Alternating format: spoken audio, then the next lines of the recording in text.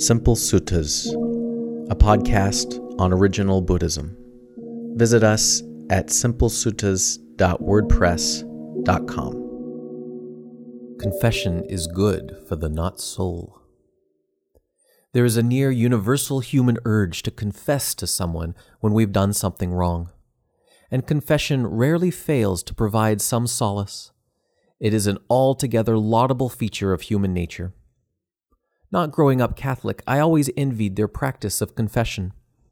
What a beautiful way to share your foibles and sins with someone trained to be kind and receptive. I'm sure it doesn't always work out that way, but the idea is lovely. There's something like this in Buddhism, but only for monks and nuns. Twice a month, the monastic sangha in a particular area gathers to recite the rules, the patimokkha, and share with the group any transgressions they committed during that time. This is so important that gathering for this meeting is the very definition of sangha in monastic Buddhism. It's a shame that Buddhism never developed any formal way for the laity to confess.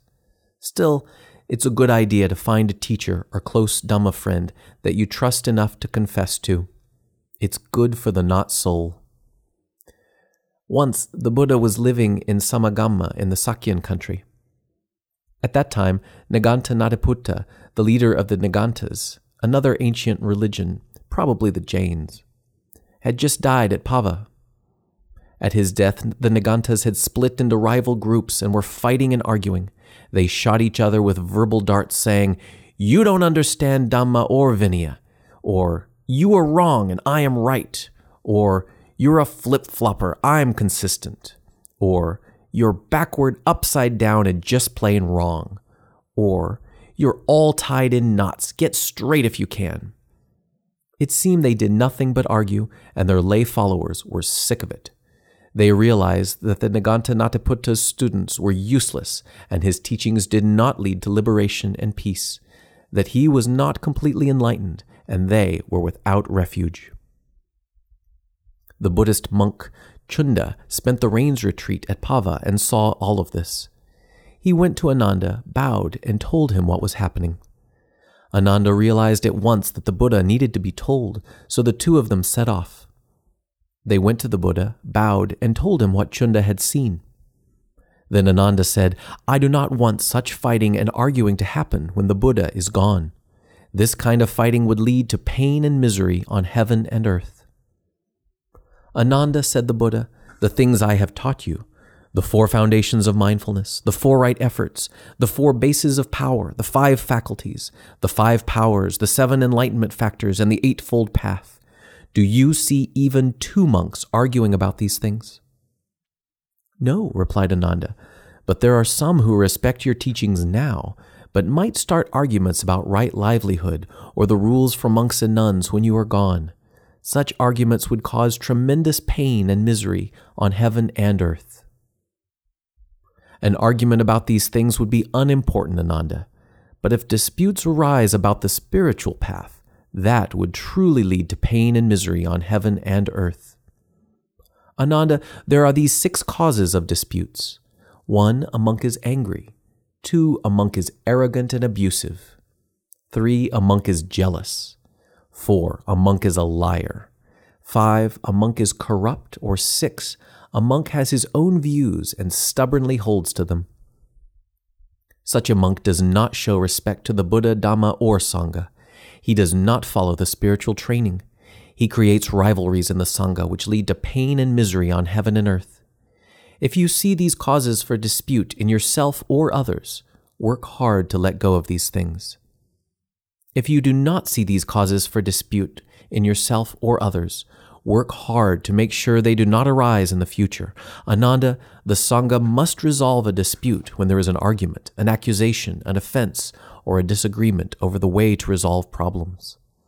Ananda, there are these 7 ways of resolving disputes. 1, when monks are arguing, they should come together, review the Dhamma, and settle their disputes according to Dhamma. 2, if the monks can't settle their dispute among themselves, they should gather together with more monks and settle their argument according to the understanding of the majority of the monks. 3, if a monk accuses another monk of a serious offense, The accused monk should be asked if he remembers committing the offense. If he says, "No, I don't remember committing such an offense," then the accusation should be withdrawn. 4. But if the accuser presses his case, the accused monk says, "I must have been temporarily insane because I do not remember committing such an offense." In the case of insanity, the accusation should be withdrawn. Or if he says, "I don't remember committing this grave offense, but I do remember committing a minor offense," but still the accuser presses on saying, "Surely you know if you committed an offense or not?" And the accused replies, "Oh, well, I do remember. I was just joking when I said before that I didn't remember." This monk is a monk of bad character. 6. When a monk confesses or remembers an offense when he has been accused, he should go to a senior monk and pay homage. Then he should kneel, raise his hands with palms together and say, "Venerable sir, I have committed an offense," and confess his offense. The senior monk should then say, "Do you understand your fault? Will you do better in the future?" And the monk should say, "Yes, I will do better."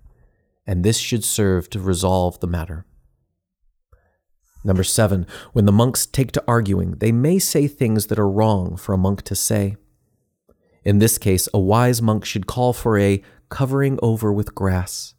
He should say, "If the Sangha agrees for the good of everyone, I will confess, and we will put aside all except the most serious offenses or offenses against the laity." Then a wise monk on the other side of the dispute should rise and do the same. Such is the covering over with grass. And, Ananda, there are these 6 things that create love, respect, and community.